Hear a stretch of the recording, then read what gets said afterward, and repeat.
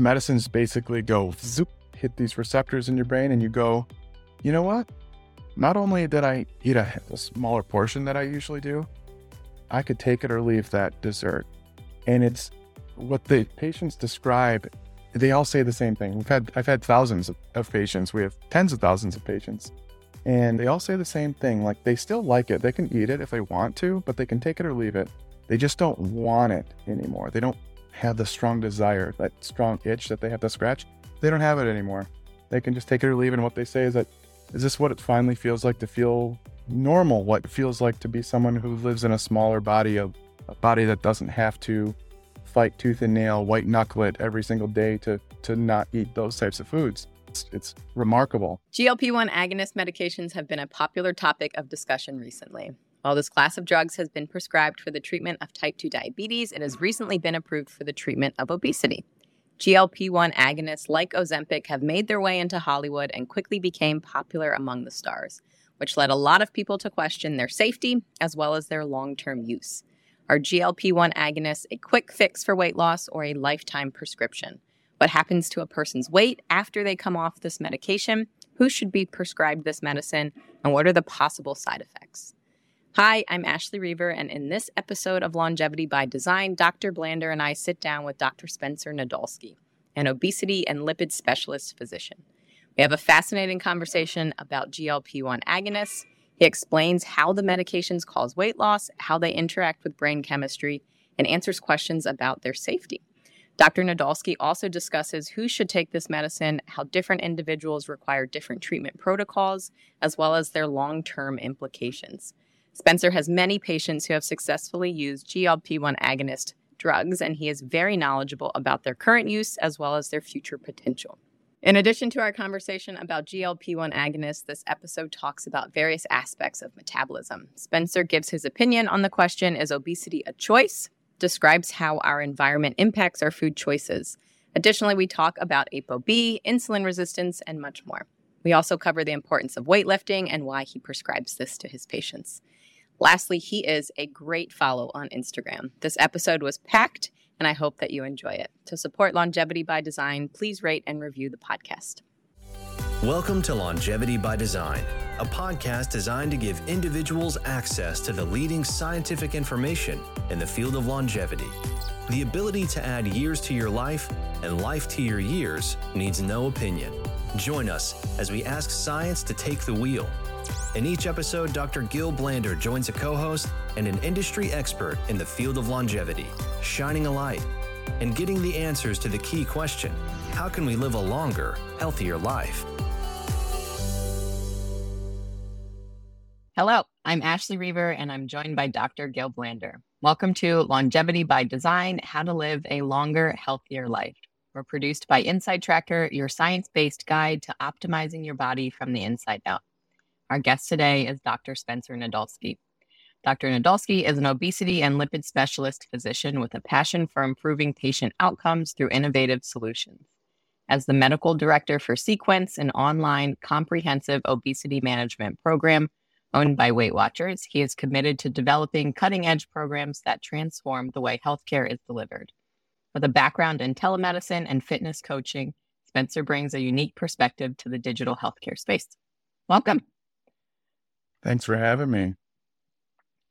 So welcome, Spencer. We are very excited to host a physician that deal with obesity and other weight-related issues, which are a big issue in America.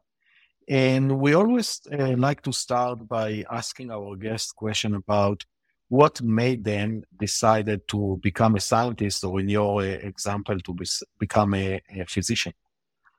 Yeah, so I was always into sports. I grew up in an academically and athletically minded family. Dad was a biology teacher and a wrestling coach. My mom was an elementary school teacher, older brother, smart guy. He's an endocrinologist, actually, very good athletics as well. But I was his younger brother, and growing up, I was like, you know what? I really want to be good at sports. I can't rely on my genetics. You got to actually work hard.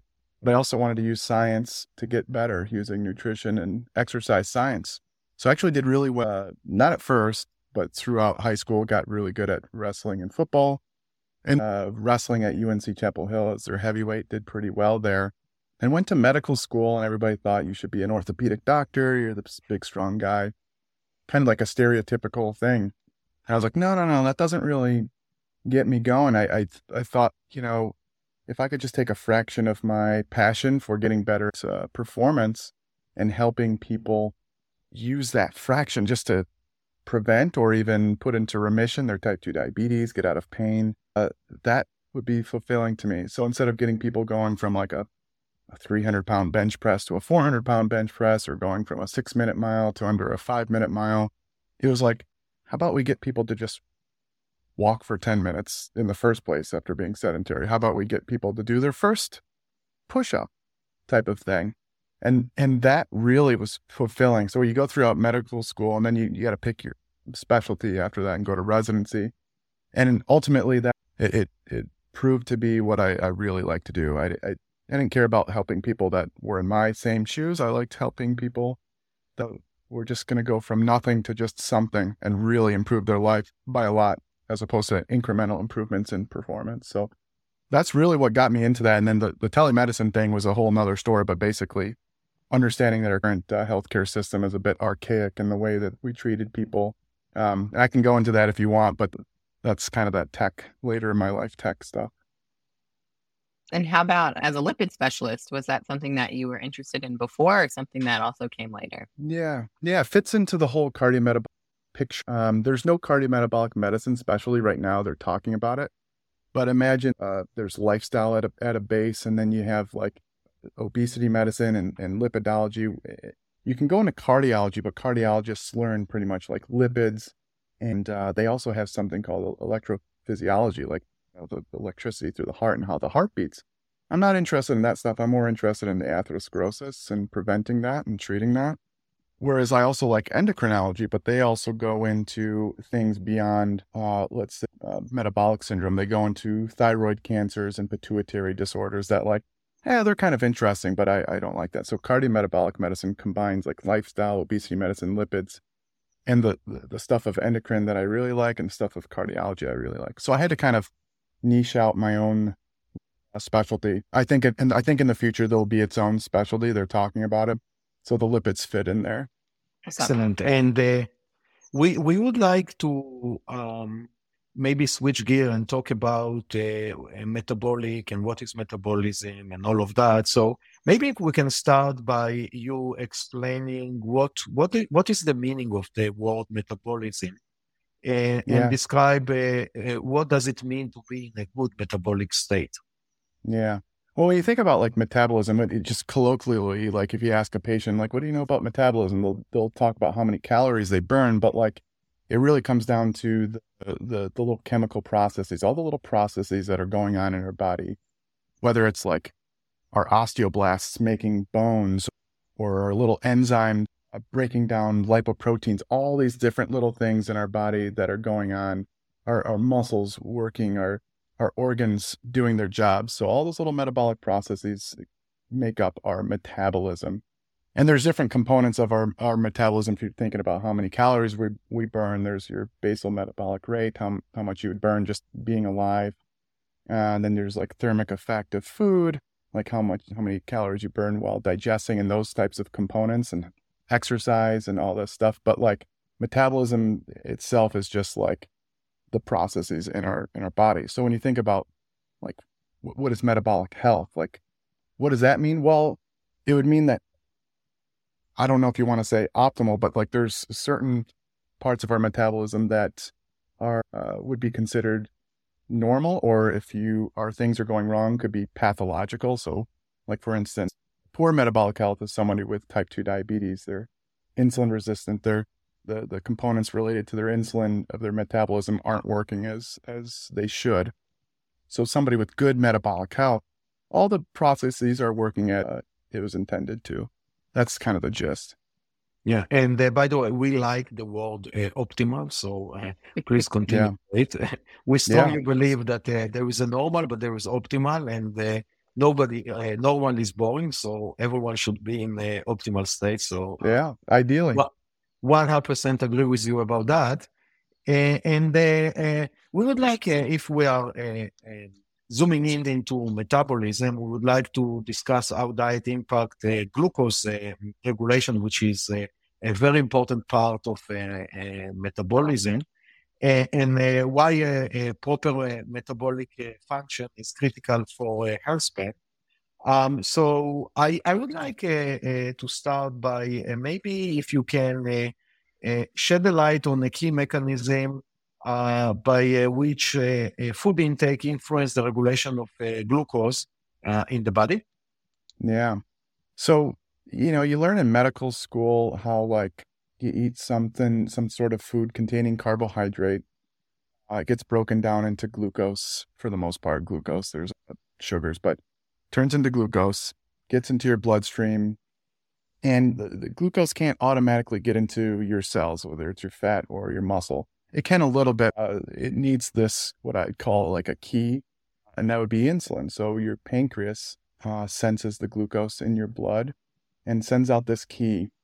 And the keys go to, they're glucose transporters, but like we always talk about, my brother and I kind of came up with this analogy where the key of insulin goes and turns on these little sugar trucks in your cells. The sugar trucks come out, grab the glucose and bring them back into the cell. So that's generally how it works when you eat some sort of food. Now, the thing is, though, the issue becomes when those sugar trucks don't work as well. The key's not working as well, but maybe there's something jammed in the ignition. Maybe the battery of the sugar trucks aren't working quite as well. Something's going on to where that key of insulin isn't getting those sugar trucks out there. That's where you start seeing the rise in your blood sugar start going up and up and up. And I know we're going to talk about in measuring insulin, but like, so your pancreas, if your blood sugar is still going up and up and up, your pancreas may go, hey, we need to send more keys. Why is the blood sugar going up? And still sometimes that doesn't work because there's something in the ignition or the batteries are dead or that type of thing. So that's the gist of food and insulin and glucose metabolism. We can go into a little bit more of why that happens and why I'm into obesity and lipids.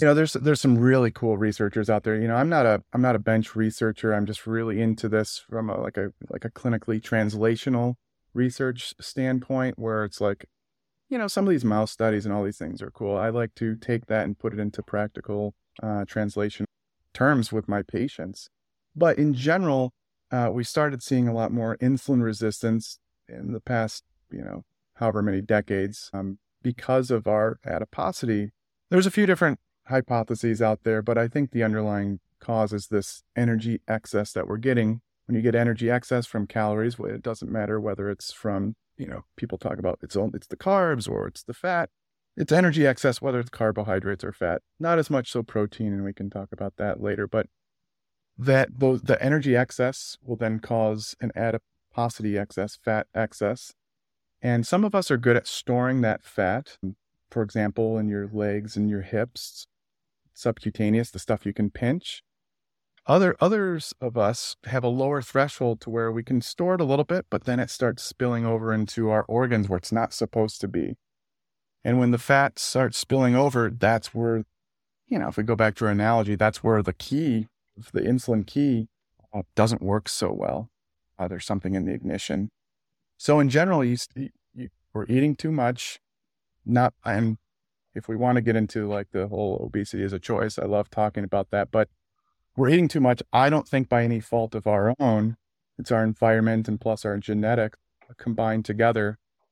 Some of us are able to gain a lot more weight than others. We talk about our weight health, where some people can be BMI, let's say they're a BMI of 35. They look like they're carrying a lot of weight, but they're metabolically healthy. They're storing it in their legs and their butt and thighs. And whereas somebody else could have a BMI, they look like they're normal weight, but they're carrying it around their abdomen and they have a very low threshold of carrying that fat.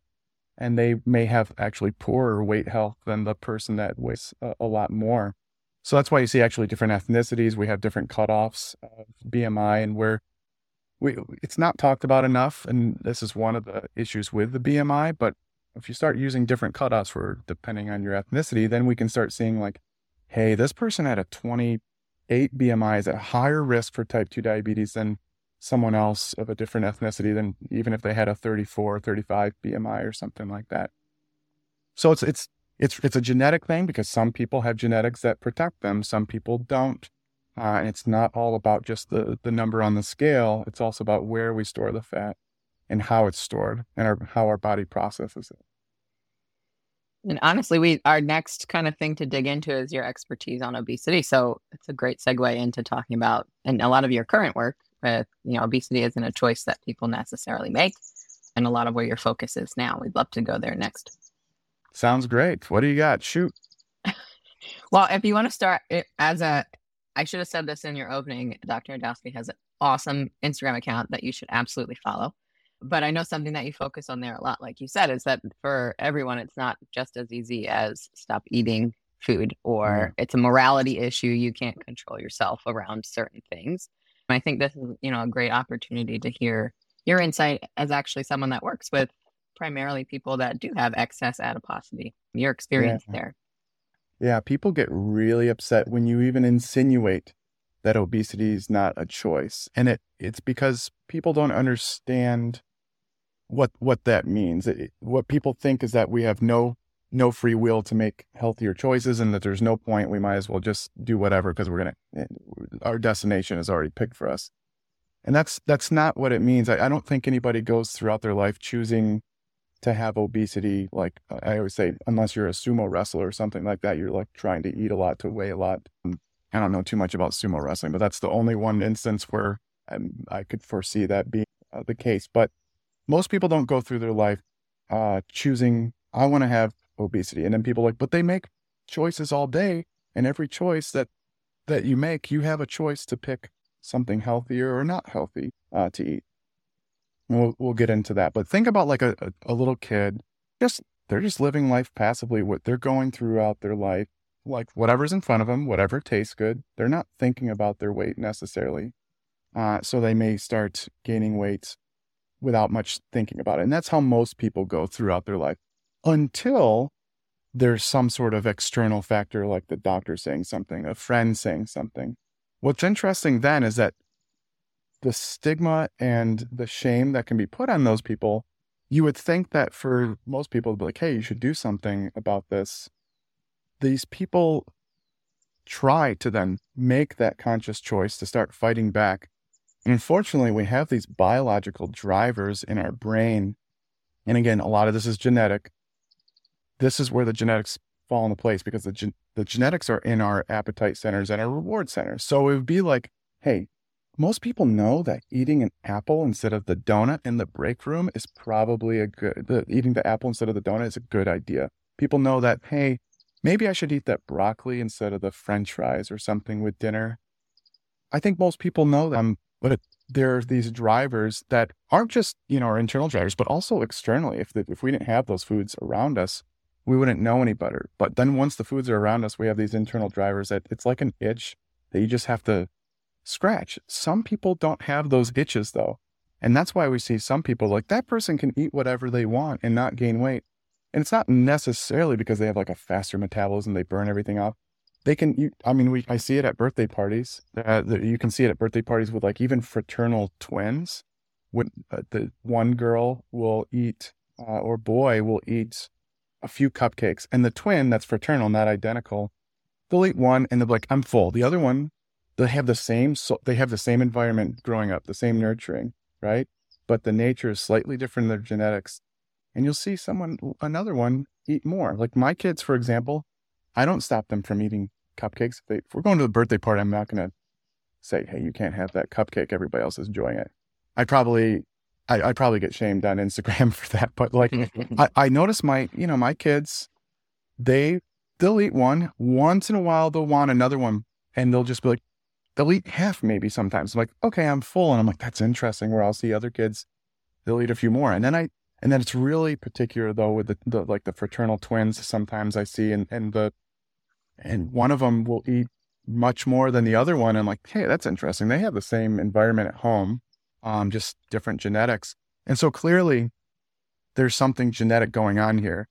Now, what people will say is like, our genetics haven't changed Right. It's correct. Our environment is what's changed in the past however many years, but the genetics load the gun. This is a famous quote, but the genetics load the gun, the environment pulls the trigger.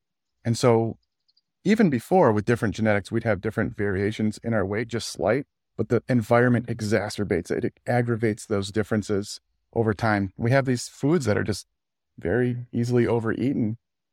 With genetics combined with that, some people just eat a little bit more each meal by no choice of their own, because it's a passive thing.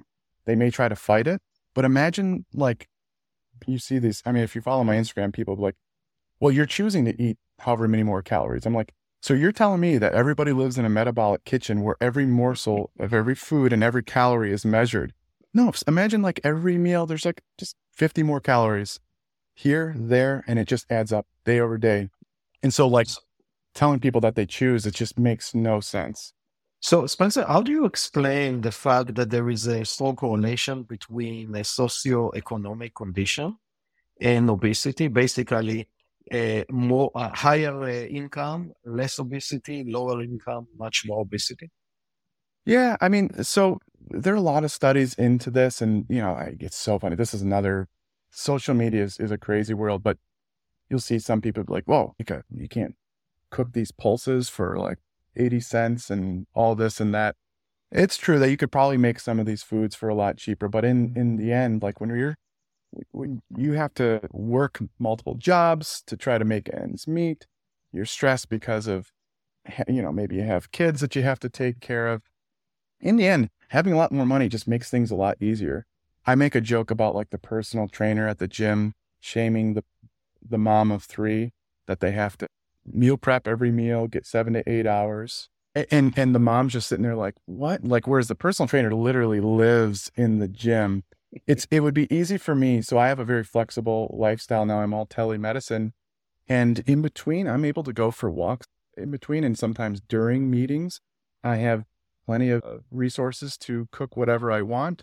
I can even, I don't live where I want to live right now. I'm moving soon, but like pretty soon I'd be able to afford an Uber Eats super healthy meal. Whereas somebody else, maybe they only have a McDonald's or whatever near them. And like, I'm not so sure of how good the food is at McDonald's or whatever fast food that they have. So that explains a lot of it. I mean, it's just when you have the resources, you can do whatever you want. You could build a home gym. You can do this and that. You can have a neighborhood you can walk around. That's nice. Whereas other people, they won't have that. I mean, they could try to make it happen. They could fight through it, but the barriers are much larger. So it's always easier said than done with somebody who has those resources. Just do it versus somebody who's like, okay, I'm trying here, but pretty hard. So basically what you're saying, it's the resource, and also I think that the time, as I'm getting older, money is cheaper than your time. And we are talking about it always, that longevity by design. Yeah. You have your own time. I don't know, it will be 90 hopefully or 100, but that's what you have. And when you are getting older and older, and usually we are getting also more and more resources that you have, you started to realize the time is the limit. And those people with the low social economic, they're working 2 jobs, 3 jobs, and also they live in the food desert. So it's very hard for them. And the stress. I think the stress. Yeah. I think that's a big part of that. So that's drive me actually. You spoke a lot about BMI, not a lot, a bit about BMI and so on. And there was something in addition to BMI that we like to look at least at the track, and I assume that you are as well. It's more like a body composition. So if you look at that comparing to BMI, what is your opinion about that? Yeah. So the cool thing about a BMI, and everybody hates a BMI, but the cool thing about it is it's so easy to calculate. That's why they do it. It's so easy to calculate. It's ingrained into the research. If we had it my way, there'd be like some little Star Trek little thing on our app that would scan us without, but that was cheap. It was a free app. It would scan us. It would know where every little molecule of our tissue was located, what type it was. And we'd probably be able to get a lot of really cool research. So they're starting to do this with DEXA scans, even MRIs in some cases, trying to look at what type of body composition, muscular versus adipose. Where's that adipose located? Even like the type of adipose tissue and that type of thing. And then they're starting to look at functional MRIs and all sorts of crazy stuff. So if I had it my way, we would be able to scan everybody and then have the research on that to where when we scanned another person, we would be able to predict what was going to happen with that person. Unfortunately, we don't have that luxury yet. I'm sure things are changing quite quickly with healthcare. So I wouldn't put it past that we have something like that in the next few decades, I think. But for now, we do have DEXA scans that we could get. They're somewhat readily available in bigger cities. And the data is pretty clear that body composition would give you incremental better information. But if you don't have that, you can use a BMI plus a waist circumference at least. And then, for you guys, we can do biomarkers. And the biomarkers plus the waist circumference and the BMI does a pretty good job at clinically, what I call staging that person's obesity. So that goes back to the person who, they have a relatively smaller waist, but they have a larger BMI because they're holding it in their legs, let's say. And then their biomarkers look good. Whereas someone who has a lower BMI, but a higher waist circumference and their biomarkers look not great. So you can actually clinically assess their obesity in that type of way, as opposed to getting everybody a DEXA scan. Because even if you got everybody a DEXA scan, there might be some variances in there where, hey, we still want to check their biomarkers because that's not going to predict everything. If that makes sense. No, it makes a lot of sense. By the way, I've done a DEXA scan a couple of months ago, and I felt that I'm good, and I've seen that I have some visceral fat. So literally, now I've started to work very hard to remove it. So, but again, I think that I'm in the side of the 80-20. I'm in the 20%. I'm trying to optimize everything, and what you are trying to do, which is I think very noble, is let's take the 80%, the people that are really unfortunate, and let's bring them to. And I think that today Inside Tracker is more taking care of the 20% people that really want to live better, longer, have the funds, have the excitement, have the motivation to do that. And definitely we need also to help the 80% that don't have all of that. So thank you for doing that. Yeah. There's definitely a business model with people there are a lot of people that want that extra little bit. So I can understand that. I think Gil and I both would very much love, though, if we could, instead of focusing on the 1%, getting 1% better, like you said, going from a 300 to 400, whatever. Bench press, whatever. Yeah, bench press. There it goes. Sorry. Skip my brain. Yeah. Really, again, helping someone just go for that 10-minute walk. Yeah. But on that bench press, Doctors Who Lift, I know is something that you and your brother also did too. And focusing on muscle mass and strength training, I feel like is also something that's pretty rare amongst physicians, of recommending that people pick up and put down pretty heavy stuff. But there's tons of research that shows that muscle mass is associated with better health outcomes. We're hoping that you could maybe describe some of that research or reasoning behind that. And then if there is a recommended protocol for strength training among adults, especially maybe adults that have that excess adiposity. As a Longevity by Design podcast listener, you understand the value of improving your health for today and for all the years ahead. And if you want to live your healthiest, longest life possible, you need to understand what's going on inside. At Inside Tracker, we take a personalized approach to health span optimization that eliminates guesswork from your wellness plan. Inside Tracker analyzes blood biomarker and DNA data, along with physiomarker data from fitness trackers like Oura Ring, to deliver personalized food, supplement, lifestyle, and exercise recommendations that allow you to take control and improve your health span. And for a limited time, Longevity by Design listeners can get 20% off at the Inside Tracker store. So if you're ready to receive a personal health analysis and data-driven wellness plan to optimize your body for the long haul, then it's time to start inside. Visit insidetracker.com/podcast to get started today. That's insidetracker.com/podcast to get started today.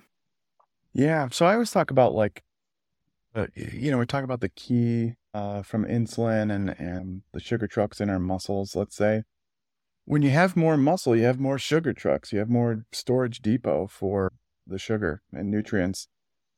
The other thing is when you exercise acutely, at that time, you sensitize, you recharge the batteries of those sugar trucks. They can come out Some of them you might hotwire them. They don't even need a key necessarily to help get the sugar in. So lifting weights creates, in the analogy, more sugar trucks, more ignitions, whatever you want to say, more places to store that sugar. When you look at longevity studies, it tends to be people that are stronger throughout their life that live longer. We don't have any randomized controlled trials of doing this. They would just take too long. There's not any really good randomized controlled trials looking at longevity for some of these things. We just kind of have these observational data, and it looks like those who have more muscle mass, to a point, by the way, it's probably these bodybuilders that have there's an excess of everything, but a little bit stronger, a little bit better, a little bit more muscle throughout life, better quality of life too. It's, I know you guys focus on the longevity, but I have a feeling you also focus on health span and quality of life, which is also important. So function as well. But metabolic health, you have more places to store nutrients, have more opportunity. The thing with the adiposity though, so some people mistakenly say, all right, you just got to build more muscle. You don't have to lose more fat. It's like, well, the excess adiposity, despite having more muscle mass, can still really make those batteries dead and the sugar trucks really put something in ignition. But lifting weights makes that process a lot easier. More muscle means more calorie burns, not by a lot by resting, but you do more when you have more muscle. You can function more, you can work out throughout the day, do more, and you burn more during that aspect. And then having more muscle is also related to, if you have excess adiposity, you're able to lose more fat and keep it off. This is observational, but that tends to be the key. So I love lifting weights. I'm a shill for it. That's what got me good at sports. It's also been a big part of my career. So at least twice a week, if you're not doing anything right now, 10 minutes once a week, just start trying to do like body weight squats, and if you can't even do one, just start with a half one and just work your way up. Push-ups, if you can't, just get on your knees and kind of do some of those types of push-ups, knee push-ups, and then work your way to two hands. And whether you need to get a strength trainer, a strength coach, or somebody else that can help you through the motions, like I think everybody, or most people, I don't want to say everybody, not everybody, maybe there's some people that, can't move at all right now. A lot of people could start just even once a week with just a few minutes working through some of those things. So, but ideally you would do at least twice a week. I would say full body, work your way up there. And then if you get up to 3 or 4 times, it starts to get gravy. Like, once you get past that 2 or 3 times a week, if you're doing full body or most of your muscle groups, you're good to go. Yeah, and Spencer, I would like to double click on the point that you said. You can exercise too much, and we in our audience, I'm sure that it's happened. It's actually happened to me this week that I went to a lot of weightlifting classes, and I've started to feel like one of my muscles started to feel very bad. And instead, so I said, immediately I quit the class, and the day after I joined a yoga class. So what I'm saying, it's amazing to exercise, and lifting weight is very important. But also, if you take it too much, you will get injured, and that will make a negative effect. So know what is your limit and try to not go over the limit. And maybe, 4 times a week is great. Don't do it 7 days a week. Take a day rest and do some stretching and also do some cardio. And I'm not saying that because a lot of our audience are overachievers, and the risk of being overachiever is basically get injured, and then you won't be able to exercise for a while. So try not to do it. Awesome. Yeah, no, I agree. I've been one who has overdone it many times in the past, so could appreciate. Excellent.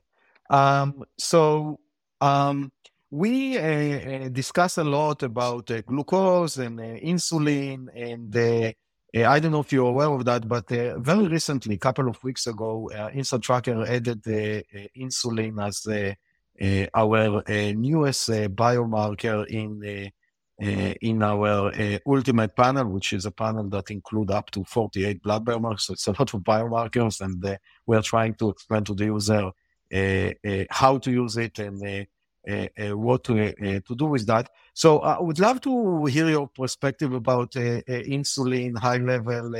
How is it important? What is the insulin let's say, responsibility other than what everyone knows that it's important for allowing the glucose to go into the cells.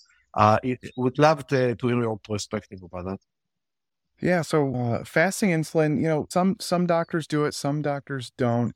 It's one of these things that would probably be like a cherry on top, to where if you start seeing an increasing fasting insulin, it's like clearly this person likely has some insulin resistance. I don't know what cutoff level you use. I generally use like a cutoff of 10.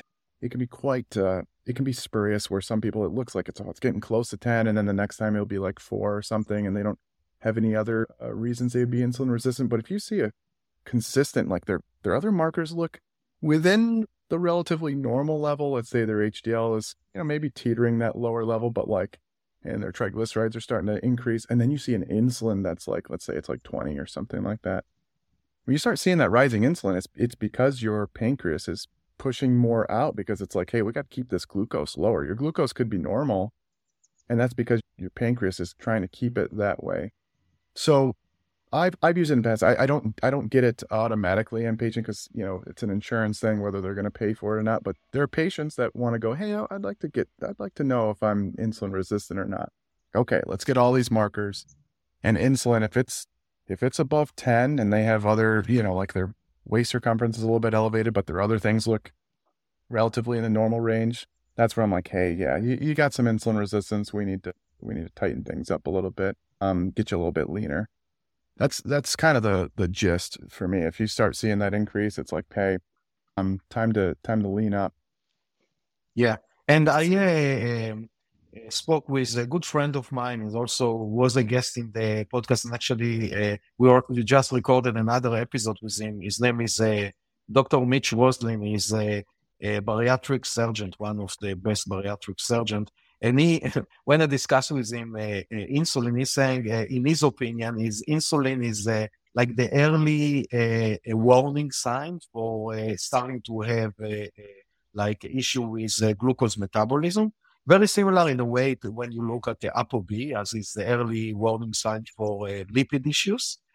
So that's how we see it, and it sounds like you describe it very similarly. So I'm happy to hear that, and happy that we made the right decision to add insulin and give our user a bit more early warning because we believe in prevention. It sounds like you believe in prevention as well. So let's find the issue early and let's take care of it instead of send it to the mechanic and then do a lot of inject a lot of insulin in order to solve the issue that you might solve by just eating a bit different. So thank you for that. Yeah, when you get some of these tests, you want to know, like, what am I going to do with it? So like I know some like endocrinologists or doctors might not order that, and they're like, how's it going to change your management? But I will say, if a patient is motivated and and let's say you didn't get the insulin, but everything else looks normal and they have a little bit of an increased waist circumference, is that going to change their behavior? So what the insulin would ideally do is go, okay, we got this. Everything else looks pretty good, but your insulin's high. And I think based off your other stuff, you definitely have insulin resistance now. Will that motivate that person? And I think for you guys, people that are like really into this, if they see that add to their biomarkers, it would probably give them a little bit more motivation to go, yeah, I really, I love shawarma. I'd be like, okay, I should probably cut back on the garlic sauce that I'm putting on my shawarma or something like that. Yeah, I don't see any harm in doing it, other than like the only harm would be like if it were just spurious, for some reason it was elevated once and everything else is normal. As long as people understand the pre-test probabilities and understanding of these numbers, that they can be some variation. Yeah, I think it's a fine marker. Yeah. By the way, shawarma is my wife's favorite food, so like we can be friends. Yes, I love it. It's my favorite by far. It's the one thing I could eat for the rest of my life. If we stick on insulin resistance for a bit, we know it has an impact on obviously being able to pull glucose from our bloodstream into most of our cells. Are there other health risks that are associated with being insulin resistant? Yeah, so insulin has it has receptors, in different parts of our bodies. And there are certain enzymes that control our lipid metabolism. For example, lipoprotein lipase is what cleaves off some of the lipids from our lipoproteins, which are, our low density lipoprotein, to the LDL, HDL, the VLDL, all these different things. And so if the lipoprotein lipase if we're insulin resistant, if the lipoprotein lipase isn't working as well, those lipids aren't getting cleaved and being used in our cells either. But then there's also something called hormone sensitive lipase. And, people talk about how like insulin comes in and it's a fat storage hormone. Well, hormone sensitive lipase, insulin stops the cleavage of your own fat cells, your own adipocytes. And so what people think of as insulin as fat storing, but if you become insulin resistant, you're in a lipolytic state. You're breaking down fat and you can't stop the process because the insulin usually does that. And what that creates is this kind of really dyslipidemia, this milieu of dyslipidemia, where you see small LDL particles, increased triglycerides, on higher lipoprotein B, ApoB. And so there's insulin resistance, which can cause endothelial dysfunction that can cause the LDL particles and ApoB particles to get stuck in your arteries to start atherosclerosis. But you also have more particles in general, which will then cause more atherosclerosis. So that's what I focus on. It's like, hey, if you're insulin resistant, not good. You're going to have these probably more atherogenic particles, and you're going to have them more readily stuck in your arteries and start atherosclerosis. So that's a big thing I focus on. Blood pressure too. If you look at metabolic syndrome, it's blood pressure. It'll have an effect on there, which also can increase atherosclerosis, kidney disease, strokes, that type of thing. And then you will have to stop eating shawarma. Yeah, and then I have to see. I mean, I suppose you could just eat the chicken, but I wouldn't be able to have anything else with it. Since you mentioned it, so ApoB is something that, we'd also love to touch on. And I'll just say I feel like sometimes I read comments on your post related to cholesterol and people just going constantly about LDL particle size. But all particles of LDL are things that, we don't necessarily want. Triglycerides, precursors to LDL, and ApoB, as you mentioned, something that recently has garnered a lot of attention from scientists as well as clinicians, kind of maybe becoming more of an essential predictor for heart disease.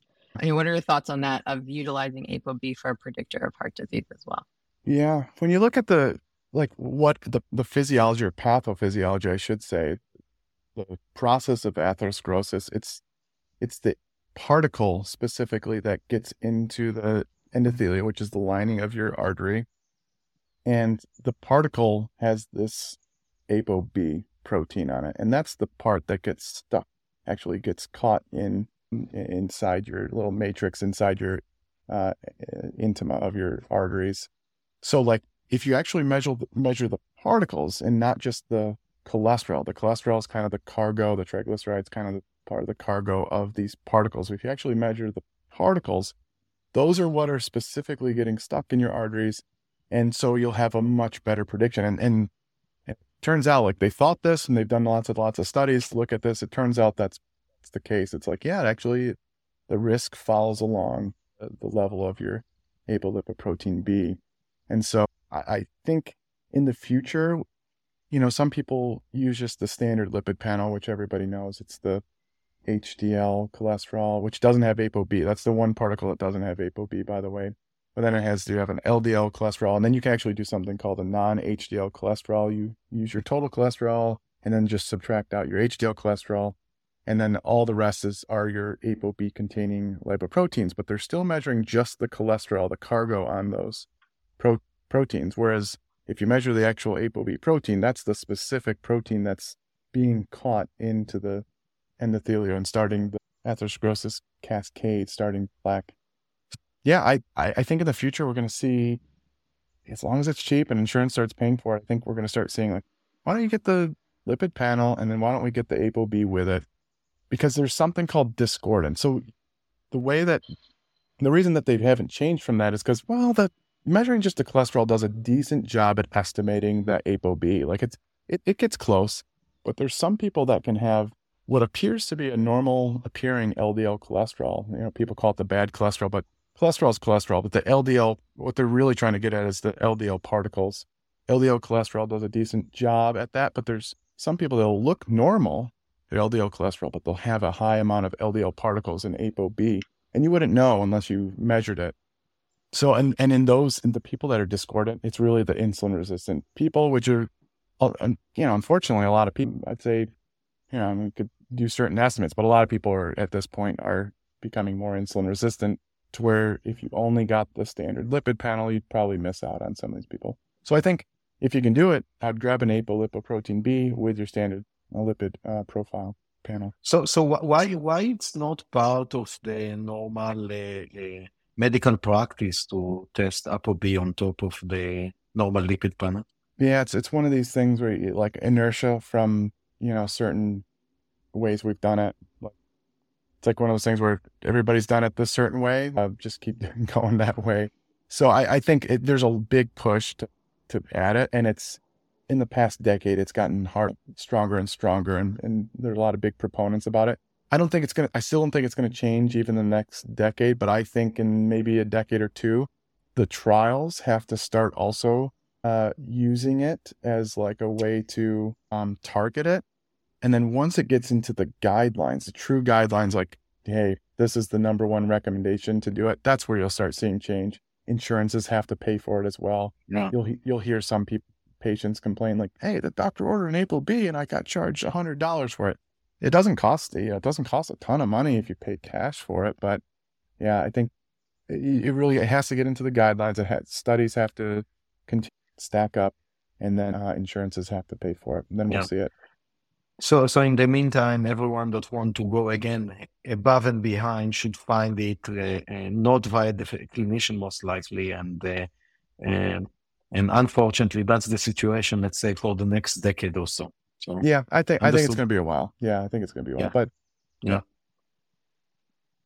Well, okay. If we pivot from ApoB into, again, a lot more of what you focus on in telemedicine in particular, at least when I started following you a few years ago, you were working with another company offering nutrition counseling to people online, which I feel like was at that point pretty revolutionary. And when it comes to weight management or body composition, metabolic health, understanding the role of behavior change is something that's so crucial for people trying to give these recommendations for people to listen. But how do you use behavioral science to help your patients achieve their health goals? And I think especially since you mostly are involved in telemedicine, seeing people remotely. Yeah. So in the past, it was just me. I was just the only guy like doing it all by myself. I had to do all the nutrition, the strength training, and the medicine. So I had to learn behavior change. I had to read books, motivational interviewing, took courses.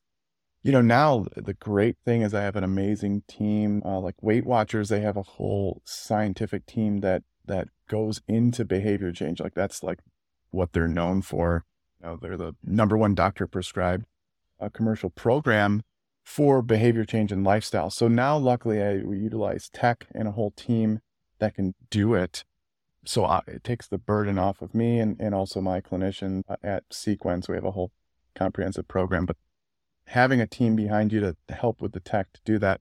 But if you're doing it yourself, you really have to talk to patients with empathy, understand where they're coming from, not wag your finger at them and say, hey, you need to cut out this food and that food, and you got to follow this type of diet or else you're going to die type of thing.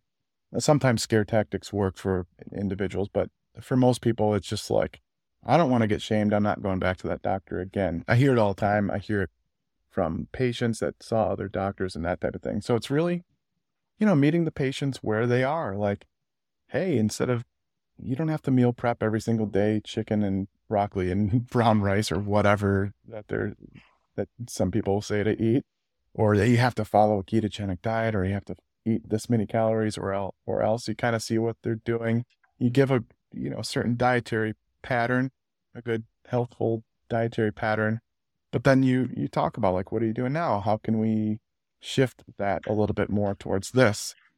And also, of course, that's where, I get into the medicines. If I need to hit a biological driver and push back against those drivers, that's where I use medicines. But, if it's a behavioral thing, we can focus on that by really meeting where they are and doing that. Yeah, and I have to say, as the founder of a company that doing that for the last 14 years, I think that the behavioral change is the hardest for us. And Ashley is with me, and we're working together for more than 8 years, and we see it again and again. It's that's the toughest. The finding the data, it's hard, and writing it and designing it and all of that, but how can you make the client, in your case, is the patient, for us is the client, make changes? It's a very tough nut to crack. And I think that it's also, if we are, most of our audience are not founders or not running a practice that trying to help people to lose weight, so they care more about themselves. Even for yourself, you need to find a tactic that will work for you. So I know I like I know lifting weight and going cycling. My wife likes Zumba and Pilates, so she should do Zumba and Pilates, and I should do weight lifting and cycling. And when I'm trying to bring her to walk with me or to exercise with me, she doesn't like it. And when she brought me to Zumba, I didn't like it either. So I think that everyone should find, and we need to appreciate, what do you really like? I have a good friend that is overweight. And I invited him to ride a bike with me once, and he started to be so excited about it. And he started to cycle because he found something he's like, and it's exercise. It was something. So, and my wife sometimes telling me, Gil, you are like, you are doing it too much. It's like you are addicted to exercise. And at least I'm addicted to something that's positive. I'm not addicted to drugs. So I think find push your addiction to something that is positive, and also when you are there, try to be not too much addicted, because if you are addicted to exercise, you might get injured. But I'm 100% with you. You need to find the behavioral change and something that can stick for the long goal.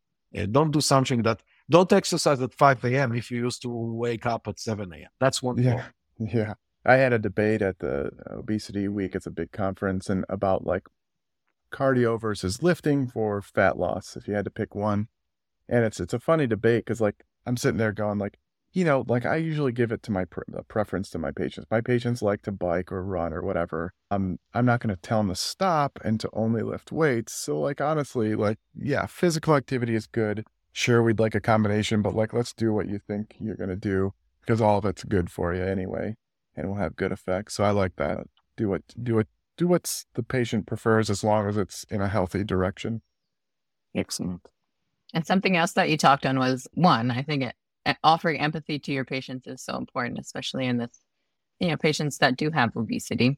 It's something I know you talk about a lot on social media, but also have a lot of expertise in, is targeting those biological factors related to obesity. And there are so much debate about these new class of drugs, the GLP-1 agonists, that can be very helpful in helping reduce adiposity. So I was hoping you could briefly talk us through what those are, and then maybe debunking some of the myths or misconceptions or garbage in general that you hear about them when you do make, posts similar to how obesity is not a choice. Like, when is it the right time to prescribe them, and what do they actually do? Yeah, so GLP-1 stands for glucagon-like peptide 1. Natural hormone that comes from our intestines in general after eating certain foods. It helps our pancreas make more insulin. It slows our gastric emptying, but also has an effect on satiety and cravings and appetite. So the issue is that our own endogenous or natural GLP-1 breaks down within minutes. So like if you took an injection of it, it would be gone. Like it doesn't matter. So scientists first used it for type 2 diabetes, because they found people's blood sugars were improving and people were losing weight. So like, this is a great type 2 diabetes drug, as opposed to some of the older drugs which cause weight gain and sometimes hypoglycemia. Their blood sugars will get too low. These don't make your blood sugars go too low for the most part. And people losing weight, and they're helping without using insulin as a different non-insulin type of drug. So that scientists found ways. There's a Gila monster. They used the venom from it. Really cool story if anybody wants to go look it up. But they found ways to basically mimic our own endogenous or natural GLP-1 without it being broken down within a minute or two. And so throughout the years, it started off with a twice-a-day injection. Then it went to a once-a-day injection. Now we're at a once-a-week injection. They found ways to have it like a seven-day half-life. And the way that they're modifying the peptide and even finding ways to make it not a peptide. So the reason it has to be injected is because it's a peptide and it gets broken down in our gastrointestinal system, like our stomach acid would just break it up.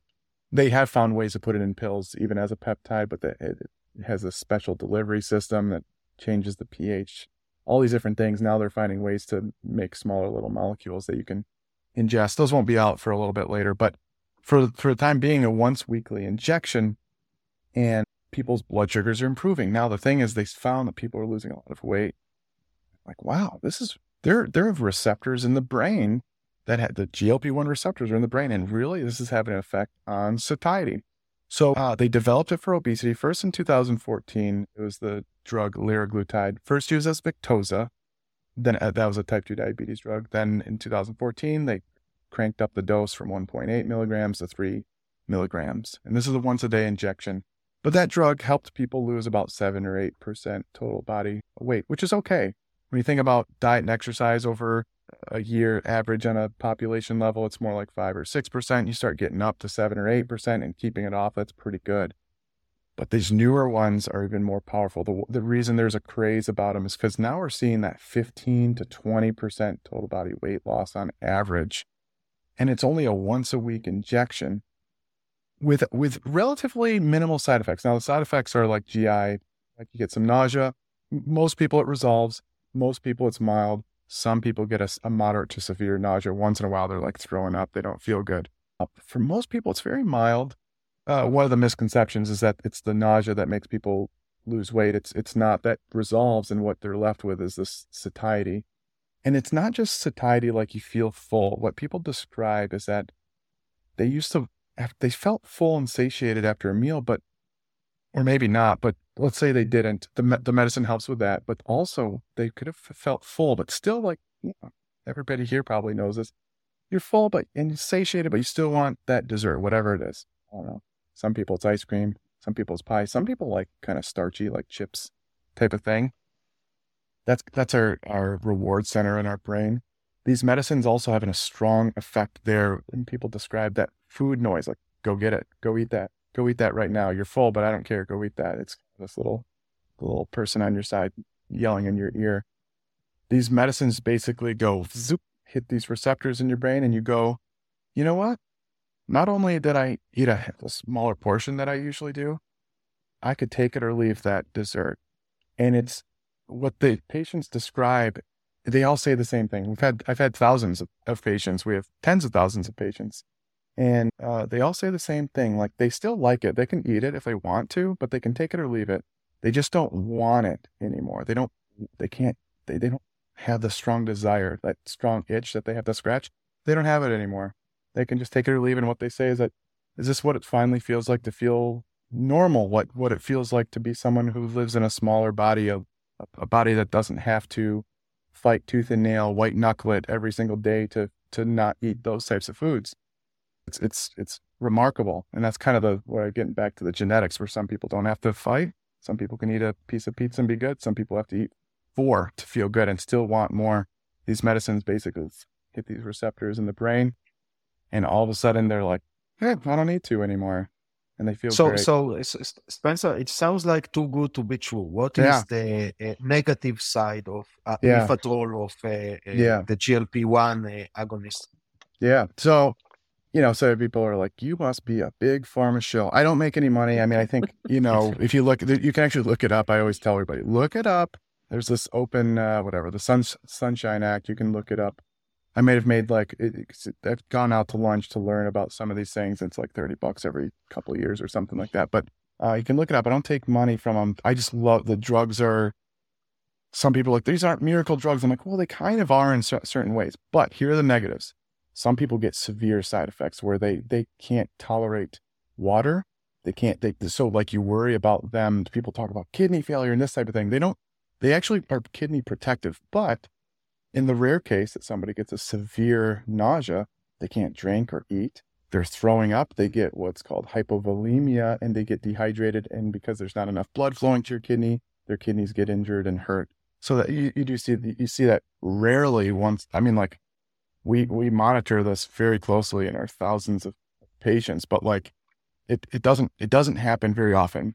We do have dietitians that also help with side effects. So like, hey, this person's having side effects, because you can change the way that you're eating. Some people prefer eating a little bit more frequently, smaller meals, less heavy meals, so not as much fat in the meal. So you'll know, like some people like, oh, I don't feel good after that. So we can modify the way they're eating. That can help. I have some other medicines to counteract some of those side effects as well. Other potential negatives, though, they're expensive. Right now, they're super expensive. 50% of commercial insurances pay for it. The other 50%, unfortunately, you're out of luck. So that's a negative, I would say. I think we're going to see a lot of competition coming out in these next few years, where it's not just going to be, two companies. We're going to see multiple companies, and I'm hoping the competition starts driving down the price and making it more affordable for people. Insurances, we got to start doing lobbying. There's bills out there being introduced that were, hey, we need to treat obesity like a disease the way it deserves to be treated. And so we need to cover these things. And as you know, you're talking about let's prevent cardiovascular disease before it happens. Because once somebody has a heart attack, they go and you imagine having a hospital stay where you get a coronary artery bypass, and then that person's on all sorts of medications and certain quality of life factors. So let's see if we can find those patients where we can prevent it. I think that's going to be key. We're actually doing some research in that regard, so I think we're going to help out there. Go ahead. Oh, sorry. I wanted to ask about the duration and also what happened when you go out of because I assume that then most of them starting to gain weight again, or they are staying at the same level. Great question. Another big problem. Okay, so another negative. You have to stay on, most people may have to stay on this drug longer term. Now, caveats to that. I don't think everybody has to stay on it. I actually think, here's my hypothesis, because we're going to study, I think we're going to be the first to study this, honestly, because of how closely we're monitoring people. But I don't think everybody has to stay on it for the rest of their life. So you'll see some people be like, this is a short-term quick fix. People are just going to use it, stop it, regain other weight. Why even start it in the first place? Whereas other people will say obesity is just a disease. They're going to need this medicine for the rest of their lives. I think the truth lies somewhere in the middle. I don't know where it lies. Maybe it's a little bit more towards more people having to require something. But I think there's going to be some people that might require that highest dose of whatever they get on. There's a few of them out there right now. But I've noticed that some people can actually titrate or wean down on the medicine. And instead of they're on the lowest dose, and instead of even taking it once a week, they're taking it every 2 weeks almost. And they're still maintaining their weight. I have some other people that have completely come off and they're still maintaining their weight. Other people that we monitor them closely at Sequence, you'll see their weight starts going up. And so then you intervene again before they regain all their weight. And then there's other patients where we stop their medicine, and not because we want to stop their medicine. Insurance stops paying for it, for example. It's not by anybody's choice. And we can use non-GLP-1 drugs that didn't work before. They've tried to lose weight with these drugs before. For example, bupropion and naltrexone, used originally for depression and smoking cessation and alcohol cessation for the naltrexone. You can combine those two drugs and make a decent weight loss medicine. But they didn't work for these patients in the past. But initial weight loss is different than weight maintenance. So it might be that the drugs helped improve that inflammation in the brain, the whatever you want to call it, leptin resistance, all sorts of different things that might be occurring. And now a less powerful drug actually works in helping them, and cheaper drug helps them in maintaining that weight loss. So I'm noticing that as well. So yeah, that is one of the things. I think no matter what, obesity is a disease and will require chronic therapy, but I don't think that means chronic medical therapy.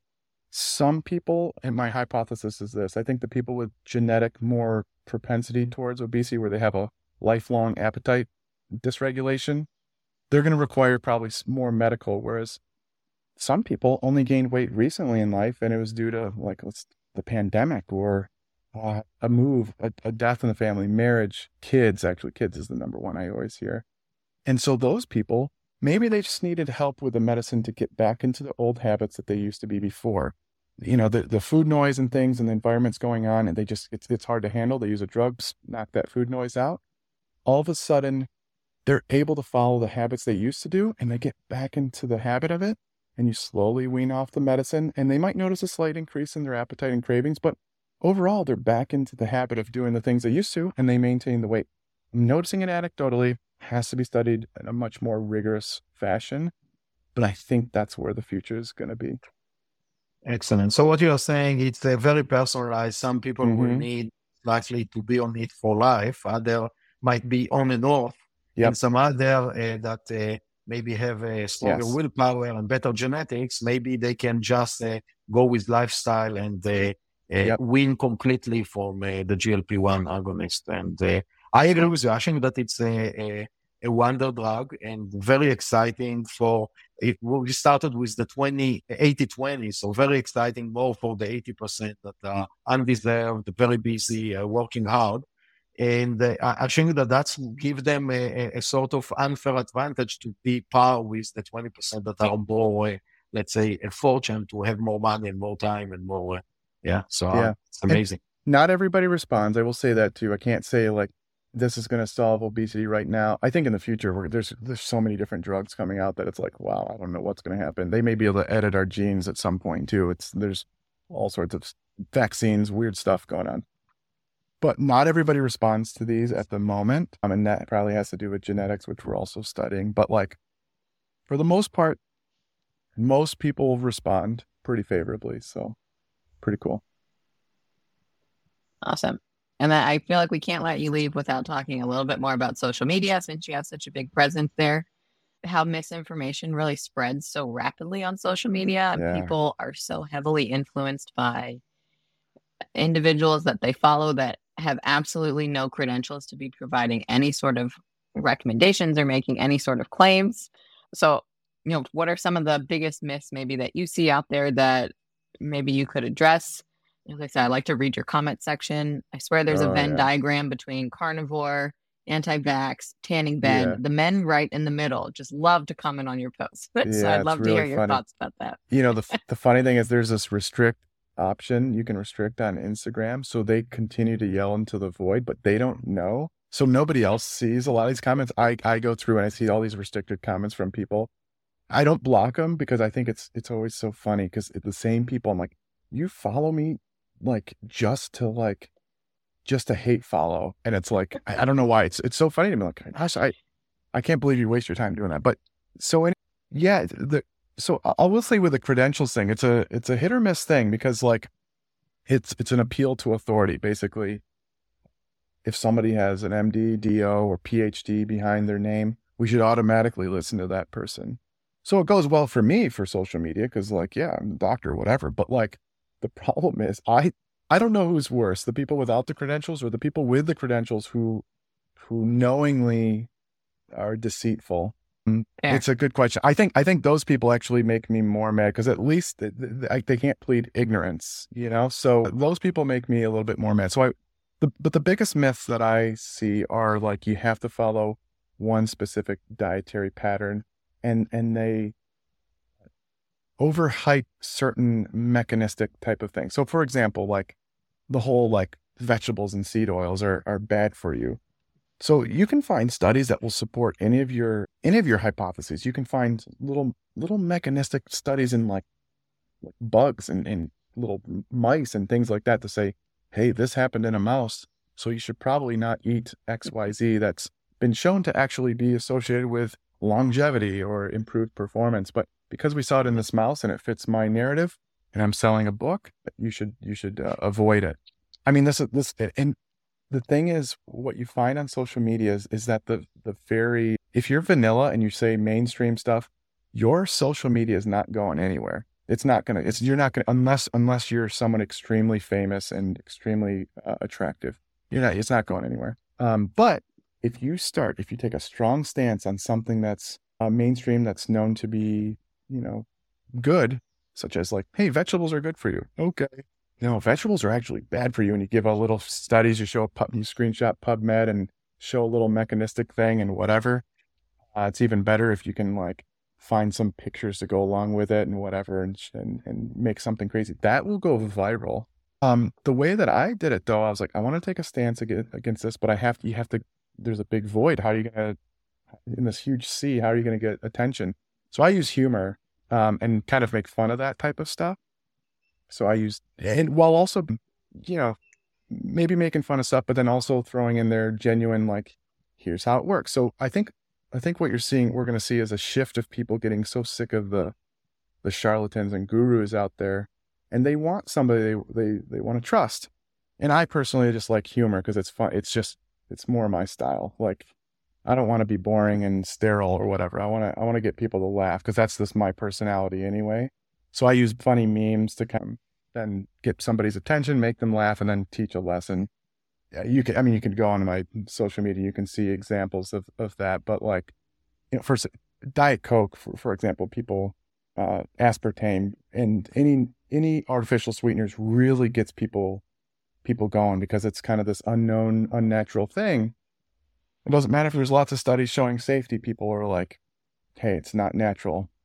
So I like to zing people with memes and whatever, and it gets the conversation going all the time. And you'll notice the same comments happen over and over again. Why not drink water? Why not do this? And so then I eventually have to address all of those in the comments. I can make a post about that once a week or once every 2 weeks, and it'll always do extremely well because it gets people talking.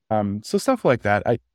I think being careful with credentials, I think, great power comes great responsibility. But like the people with the credentials, I think the ones that are doing the disservice, those are ones that really that irk me a lot. Makes money, but it's not good for integrity, honestly. And not good for humanity also. So yeah, don't give someone a bad advice. So absolutely. Yeah. Awesome. Well, Gil, any final questions from you that you want to touch on? No, I think that was a very good episode, and I think that your explanation are amazing. I think that the GLP-1, the agonist explanation, that's the best explanation that I heard. Okay. And I spoke with a lot of people that are trying to explain it, let's say, to non-scientific audience. So I think that's you are very good in the translation complex science into understanding of someone that is not scientific. So it was a fascinating discussion for me. Thank you. Appreciate that. Well, we wrap up every episode just asking all of our guests if they have a top number one tip for our listeners for extending their health span. So that quality of life, not just the amount of years that are in their life. You better lift some weights. That's what I would say. Twice a week, lift some weights. If you haven't started and you're thinking about it, I would just 10 minutes, at least once a week to start, and then get it to twice a week. Awesome. Thank you so much for joining us. It was, as Gil said, really great to have a conversation, and it was fun for me to get to fangirl, one of my favorite accounts to follow on social media. Thank you. Thank you so much, Spencer. It was a pleasure. Thanks for listening to Longevity by Design. Please subscribe to this podcast on Apple, Spotify, or YouTube. Longevity by Design is powered by Inside Tracker, a personalized health optimization platform that helps people improve their lives by improving their bodies from the inside out, using personalized, science-backed recommendations for nutrition, supplements, and lifestyle changes. To learn more, visit insidetracker.com/podcast.